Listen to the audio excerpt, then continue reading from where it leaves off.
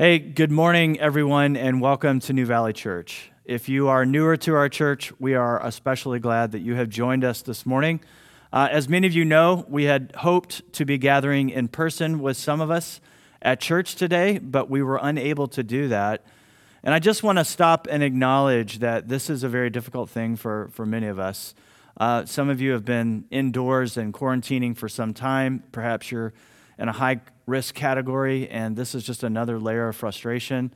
For many of my good friends, people educating children at home and have been stuck indoors. They already were doing home education as we ended the school year, and now we've been stuck indoors, and it's hot, and it's Arizona, and now the schools have pushed back several weeks. And so there's a lot of uncertainty. I know there's a lot of frustration as well. And today, as we open up God's Word and turn to Matthew 5, we're starting a new series. I think there's a lot here that will speak to us. But there is a general sense in which God is calling us to endure. And Jesus never promised us that life on earth would be easy, but he did promise that he's overcome the world. And in this world, you will have trouble. But he has promised that he's overcome it, and he's with us, and he will strengthen us. And so as we begin our new series today, let's stop and let's pray, and let's ask God to give us a sense of his peace and his power and endurance. Let's pray together. Father, we pray today as we open up your word and as we look to see what you have to say to us, that you would strengthen us. And for my friends and brothers and sisters who are struggling to have hope in this moment, I pray for the power of your Spirit to encourage. Would you give us the power to endure, the strength to continue, the faith to believe, the hope, knowing that you're with us, that you have not forsaken us or left us. And I pray, God, that you would meet us here now in this moment and speak through me. May the words of my mouth and the meditations of all of our hearts be holy and pleasing to you. You are our rock. You are our salvation. We ask this in Jesus' good name. Amen. Well, for the next several weeks, we're in a series called Light for Darkness, and we're looking at some metaphors that we find in the Bible for the church. And every single week at New Valley and many churches like our church, what we want to do is become a people that are becoming shaped more and more and more, not by the stories and the kingdoms of this world, but instead by the biblical story and by the kingdom of God.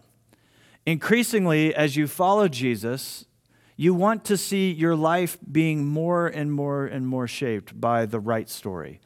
Because the truth is, all of us are being shaped by narratives, by worldviews, by stories. And the reality is, no matter how mature of a Christian you are, we are all co-opting other stories that are not the biblical story. We have all syncretized the stories that we're believing, and we're being shaped by various stories. And so it's important for us to critique in our own hearts as individuals, but also as the people of God as a whole, and ask ourselves, what story are we believing? Throughout this series, we're going to look at a few things. For example, a light for darkness, a community for the lonely, a family for orphans, a table in the wilderness, and a kingdom for exiles. Those are just some of the images and the pictures that we'll be looking at in this series. And today we'll be looking, as you know from the passage that we read, a light for darkness, and also the call to be salt. Two things I want us to see from our passage this morning. The first thing is this: a disciple's heart, and then a disciple's influence. Heart and influence. First, the heart. Jesus has been healing people, of course, in his ministry and proclaiming the kingdom of God. And as he's doing so, the crowds begin to flock around him. And in this instance, in Matthew 5, he takes his disciples and other close followers of his, and it's probably a good-sized crowd, certainly more than just the 12 perhaps, and he goes up onto the mount and he begins to preach and teach them. And he begins this sermon with something that's called the Beatitudes. And the Beatitudes comes from a Latin word which means beatus, which means beautiful or happy or blessed. And in this section, Jesus maps out and gives us a list of attributes for people that he says are blessed. And he says this: the poor in spirit are blessed. Theirs is the kingdom of heaven. He says, blessed are those who mourn. Why? Because they shall be comforted. He says, the meek are blessed. They will inherit the earth. The merciful are blessed because they will receive mercy. The pure in heart are blessed because they'll see God. The peacemakers are blessed. They'll be called sons of God. And the persecuted are blessed. Theirs is the kingdom of God, Jesus said. These are the blessed people, Jesus says. The poor and the poor in spirit, those who mourn, the meek, the merciful, the pure in heart, peacemakers, and the persecuted. But what would we say about such people? Would we call those the blessed people of our society, the mournful, the poor, the downtrodden, the meek, the mild, the timid, not the people in power? Are those the blessed? But Jesus says they are. The persecuted even are among the blessed. If we were to create a list of attributes in our own culture and say these are the blessed people, we would say things like, blessed are the popular people, for the famous people, the celebrities, for theirs is the kingdom of Insta and Snapchat and Facebook and fame. We would say, blessed are the beautiful ones, the handsome, the strongs. Theirs is the kingdom of adoration. Blessed are the rich, blessed are the powerful, for theirs is the kingdom of Wall Street and Washington and the marketplace.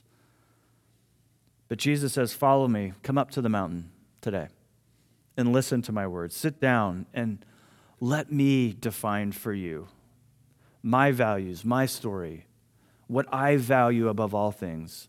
Let that shape you more than what the kingdoms of this world are saying to you. And so, church, for us to listen today, and many of you have heard this passage over and over and over. If you grew up in church, you've heard about being salt and light in Sunday school and various sermons. You've heard this over and over. But would you stop today, if you've been in the church, and listen with fresh ears? And if you're newer to church, and many of you are, you get to listen perhaps for the first time and hear Jesus' words about being salt and light. What would it take for you to truly have a blessed life? Because Jesus is talking about that. Blessed are, blessed are, blessed are. What would you have to have in place in your life for you to say, I'm blessed? Not just hashtag blessed, but like truly believe it, really mean it. Is it money? Is it power? Is it influence?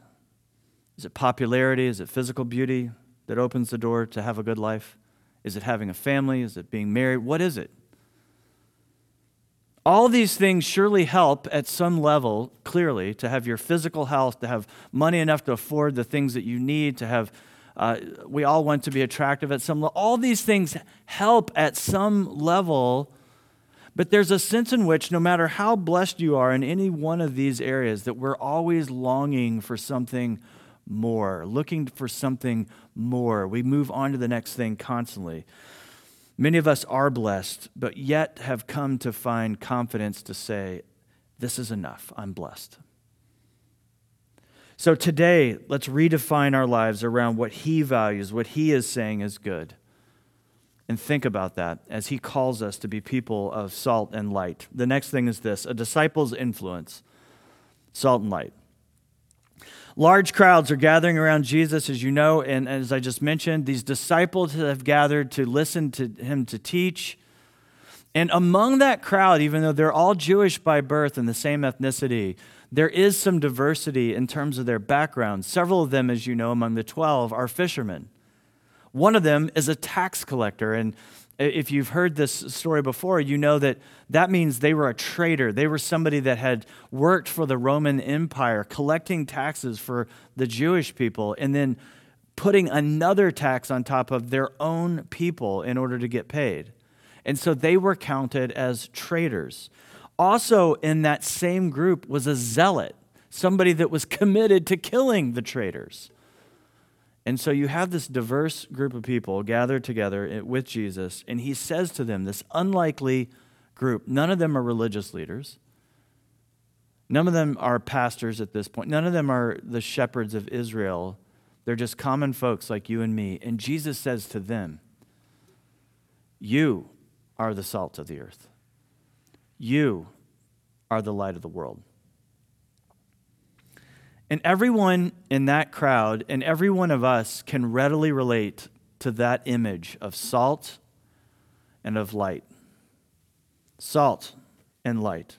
And John Stott, the great theologian and pastor and author, says this: in both of these metaphors of salt and light, Jesus teaches about the responsibilities of Christians, those who follow Jesus, and a non-Christian or sub-Christian or post-Christian society. And friends, I think it should be obvious to us at this point that that is where we find ourselves. For just a minute, let's stop with this quote, and let me talk about this for a second. We are living in a time in the United States that is now post-Christian, sub-Christian. It's no longer the majority. And that means there's a focus in which we now need to have that maybe is different, perhaps, than the past.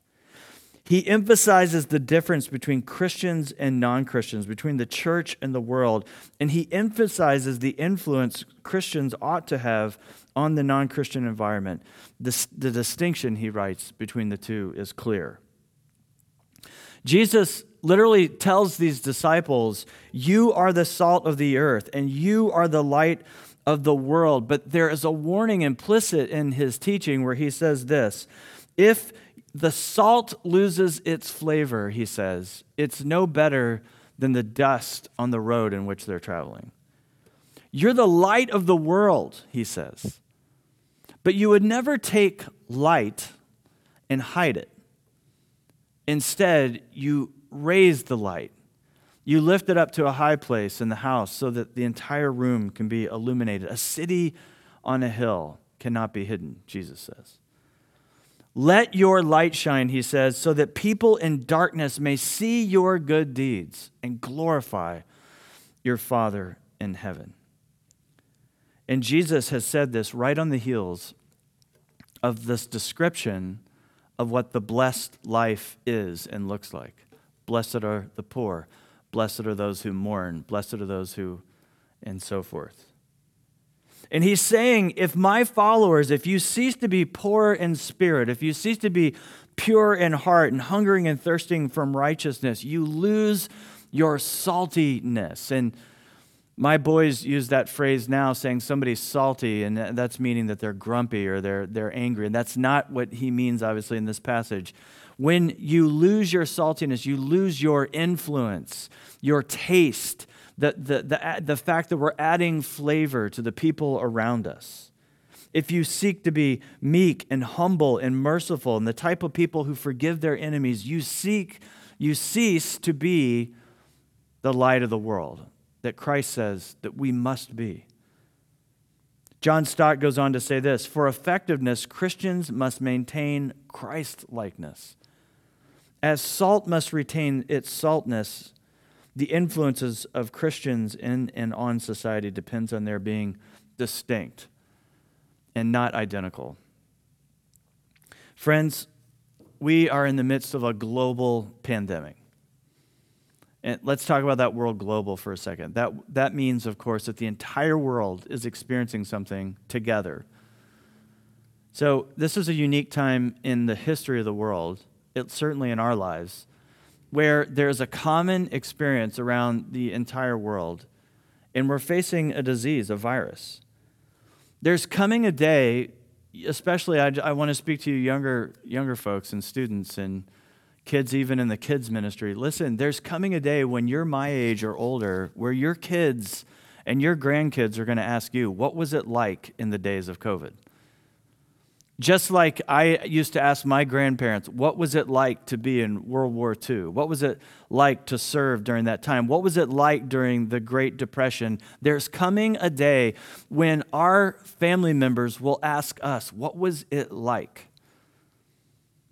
And I want us to reflect on how we're behaving and what we're believing and what we're feeling in this moment so that when we speak of this someday, when you speak to your children and we speak to your grandchildren about what it was like in the days of COVID, that we might be able to say, it was difficult and it was challenging, but in that moment, God met us and shaped us and changed us. and that we were able, as the body of Christ, as the church, and the people of God in the world at that moment, to become salt and to become light. But the reality, and one of my gravest concerns as a pastor, and I'm not just speaking about New Valley at this point, but the church in general right now, my grave concern is that when people experience Christians in our culture, in our society today, if they are not a Christian, and when they experience Christians, that they don't walk away saying, that person is salt to me. That person is light to me. But instead, the common theme that we hear over and over and over, and there's 3 phrases that I'll say, and you know probably where I'm headed right now. Instead, they feel judgment, they experience self-righteousness, and they see hypocrisy. We are called to be salt.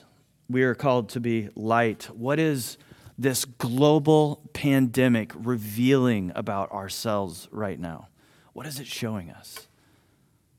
How can we be salt and light in the middle of this moment? And as we've been dealing with a global pandemic, right in the middle of it, God in His providence has allowed us to see within ourselves as a culture also issues of racism and political divisiveness and social media, which is such a gift and a blessing on the one hand, but such a horrific thing on the other. As we see divisiveness and we see Christians, every time I'm on social media, I usually turn my computer or my phone off, a bit discouraged by what I've seen coming from the voice and the hand and the writing of followers of Jesus. Failing to be salt, failing to be light. We are impatient, are we not, in this moment? We can admit it. We're fed up with this virus. In the middle of all this, we're having to look in the mirror and say, Lord, what is this showing me about myself? What is this showing me about the people of God in this moment? Church, as we wrestle with these metaphors of salt and light, ask yourself, are we the church, the body of Christ in America? Are we being salt? Are we light to this world? If so, how? And if not, why? When the followers of Jesus exhibit the character of the Beatitudes that Jesus has been talking about, they're being salt. I love watching cooking shows online, and I don't watch a ton of them, but there's a few that I do, and I love watching great chefs work.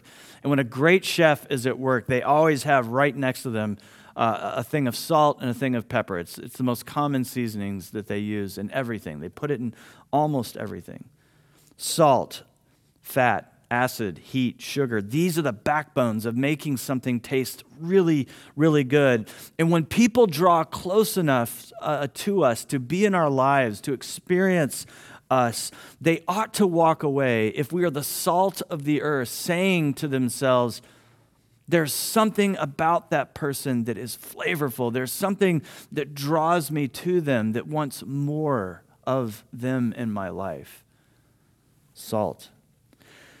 Salt is also a preservative, as you know, and in this culture, they would use it to keep meat from rotting and becoming useless. And just this week, interestingly enough, when I got back from vacation, some of us were at the church building getting ready to record for this week, and in the front door, someone had left some gifts for the church, assuming to distribute to others, and there were a bunch of dry goods, which is great, we can use that, but somebody also left a couple bags of meat by the front door, assuming, I guess, that someone would be there to get it quickly, but we weren't. And so after a couple days, as you can imagine what that was like, we had to take this meat to the trash can. It had rotted. It was horrible. And in our society, what Jesus is saying is the church is supposed to preserve, be a preservative in such a way that the world doesn't experience this rotting or decay to the same level, because the church is being so much like Jesus that there's a beautiful preservation from the experience of death and decay. My eyes are super sensitive to light and have been since I was a kid, and Sometimes, especially with newer cars, with the extremely bright lights, it's too much, and I have to look away. We're called to flavor life and flavor relationships like salt, to preserve and to provide a warm glow, like a city on a hill, beautifully illuminating, like a lamp in a home, providing warm light to illuminate the room so that people can see and have life. Jesus said in Matthew 5, verse 13, in the same way, let your light shine before others, so they may see your good works and give glory to the Father who is in heaven. That they may see our good deeds, that they may see our good works. We know that we're not made right with God on the basis of our good works, but when we come to know the grace of God in our life, we demonstrate those good works because of love and gratitude for God and what He's done for us in Jesus. What kind of good deeds would draw people in and cause people in our city to say, those people are salt? Those people are light. Jesus said in the Sermon on the Mount, blessed are the poor in spirit. And the reality is this, that the very first step, we say this a lot at New Valley, that the very, very first step in becoming a follower of Jesus is to admit your spiritual impoverishment. And it's not only the very first step of following Jesus, it's actually also the millionth step of following Jesus. Remaining a faithful Christian to the end would require us to remember our own spiritual impoverishment on our own. The key to unlocking the door to salvation is faith, and part of saving faith is repentance, to own the fact that you have rebelled against God, that you don't deserve His salvation, that you don't deserve grace. You can't deserve grace. Grace is given to those who don't deserve it. That you realize that God has demonstrated mercy and grace and love. And when we live in that and own that and have that as our central identity, it becomes so much easier to live as salt and light among the people that we know and we love. As Jesus teaches us to be salt and light, the light must be lifted to shine, and the salt must remain salty to add flavor and to stop decay. And we know that Christians are supposed to be different, but the thing I want us to see from this passage is this, that Christians are also meant to make a difference. We're not only supposed to be different and have people say like, oh, they are different, but also to make a difference, to have the love that we have for God lead us to action, as James says.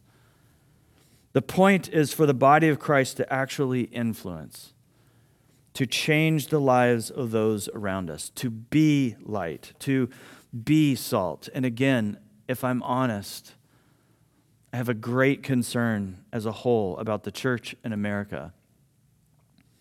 I'm not sure the church in America right now tastes that much different or is that flavorful to the people in our culture. And the batteries in our flashlights seem really dim. It feels as if our light is diminished, and at times perhaps we're only adding to the darkness. So when people think of Christians, they don't think about people who are moved by the grace and the love of God, who just can't help but be joyful in serving their neighbor and loving their city well.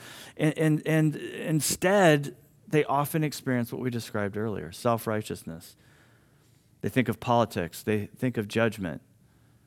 They think of hypocrisy. David Cassidy is a pastor in our denomination. He pastors a church in Franklin, Tennessee called Christ Community Church. And I read something he wrote recently, and he said this: take a poll in any major U.S. city and ask, tell me the first thing that comes to your mind when you hear the word evangelical. And I know that's a loaded term, but that word evangelical literally means someone who's of the gospel. That word evangel is a Greek word, and it means gospel. It means good news. And we've lost any power in the meaning of that word. Take a poll. Ask anyone in any large U.S. city. Tell me the first thing that comes to your mind when you hear the word evangelical. And he asked this, is the first response going to be Jesus? Not likely. He says evangelicals have buried the lead in partisan politics. It's time to change.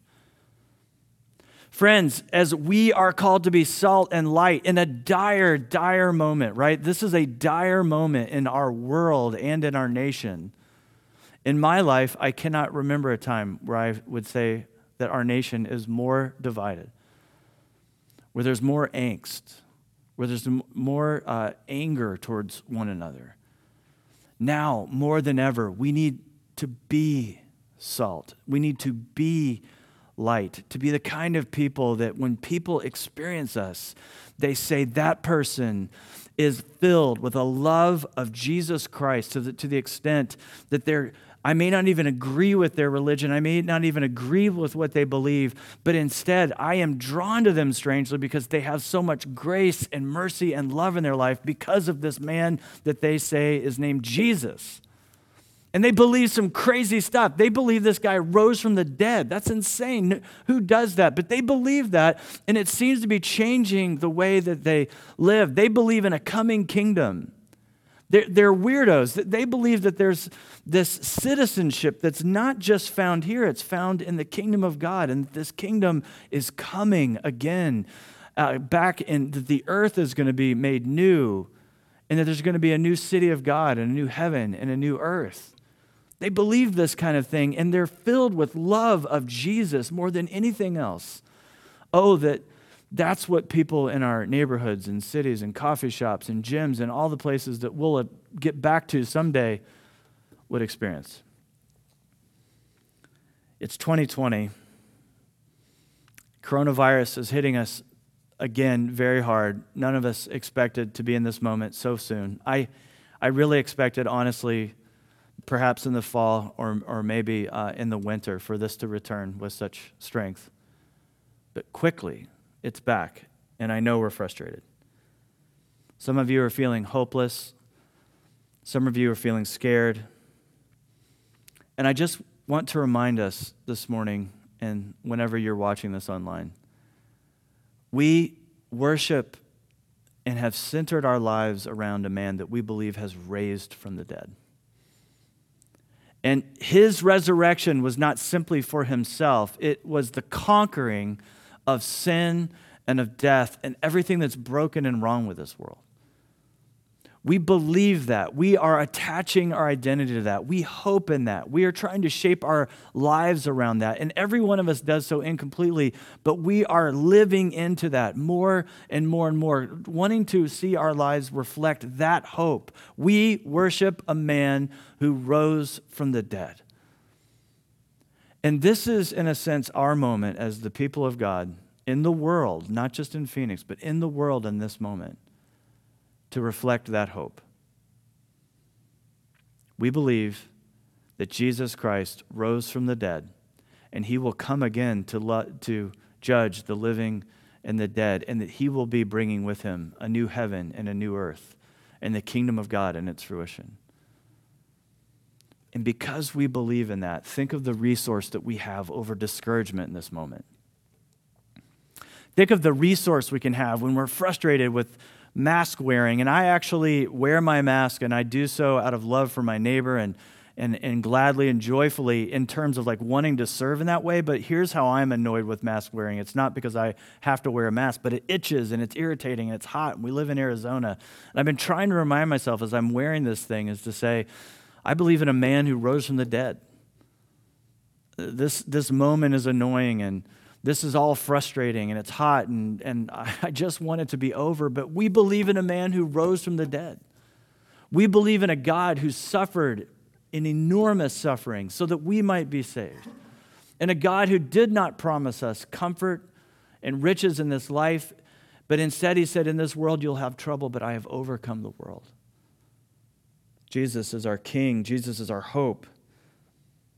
What does this say to us? What resource we have for fear in this moment? What resources we have over frustration, over anger, over divisiveness? Friends, We're called to salt. We're called to light. We're called to be those things. I want to ask you to really check your own life and your own heart.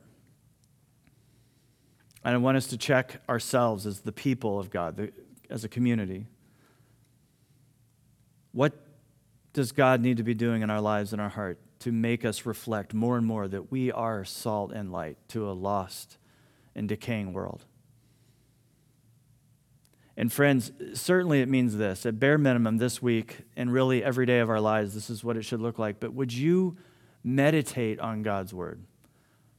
Right now, we have perhaps more time than we might normally. Would you take time to reflect on God's word, to meditate on God's word, to read God's word, to pray, and then to not only read it then, but then to act on what you're reading? To be salt and light. And I want you also to be thinking in this week and these coming days, what is God calling me to do right now? Perhaps it's not something you should only do. Perhaps it's something you need to stop doing.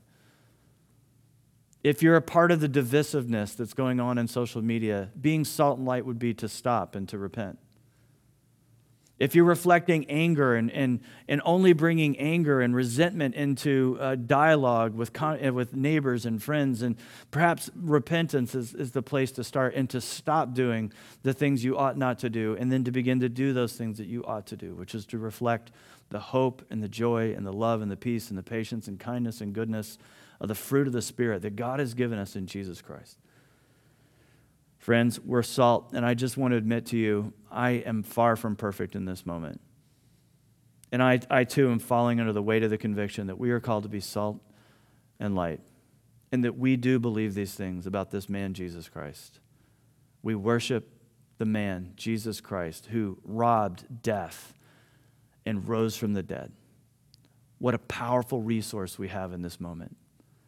So church, pray with me as we continue in our series about being the people of God and reflecting these beautiful images from the Bible, that New Valley, other churches like us in this city and around the world would reflect God's glory, that we may see people change and begin to have their attitudes change. They may see our good deeds and glorify our Father who's in heaven. Let's pray. Father, we cannot pray right now without bringing a great deal of repentance and asking for your forgiveness for all the ways in which we've failed to be salt and light to people who desperately need it. We are the recipients of grace, and yet we have been so filled with righteous and indignation that's not very righteous. It's self-righteous, Father. We have been hypocritical. We have not loved our neighbors well. We have failed to love and to reflect the goodness of Jesus, that people don't hear Jesus enough on our voice and our lips, that they hear so many other things, so many other worldviews that are shaping us. But Father, would you help your church to become more and more shaped and formed by your story and what you've done through your Son? We pray that that would begin in our own hearts and our own lives and our own church. We ask in Jesus' good name. Amen.